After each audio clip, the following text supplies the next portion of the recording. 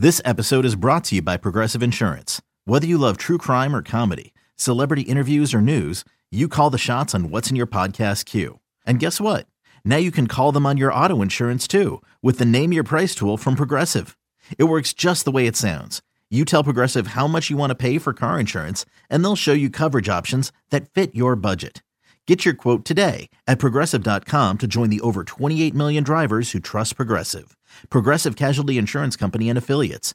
Price and coverage match limited by state law. With threats to our nation waiting around every corner, adaptability is more important than ever. When conditions change without notice, quick strategic thinking is crucial. And with obstacles consistently impending, determination is essential in overcoming them. It's this willingness, decisiveness, and resilience that sets Marines apart. With our fighting spirit, we don't just fight battles, we win them. Marines are the constant our nation counts on to fight the unknown. And through adaptable problem solving, we do just that. Learn more at marines.com.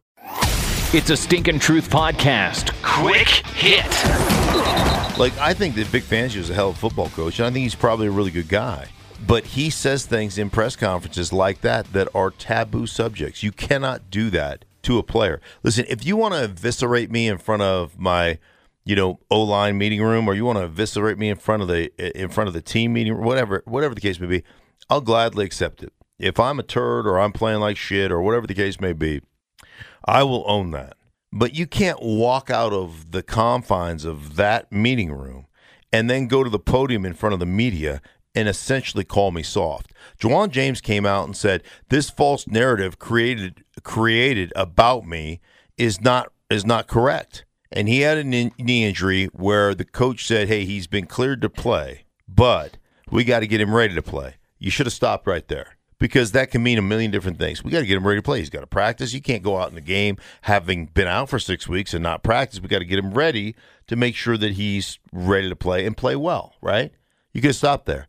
But then you had to add on, because you're irritated that he's not playing or that he's not ready to play. You had to add on, well, physically he's not ready to perform and emotionally he isn't ready to perform.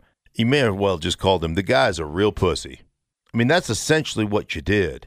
And pardon the French, but that will never be acceptable. Even if you don't like the guy in the locker room, you crossed a line in a locker room environment that can never be crossed.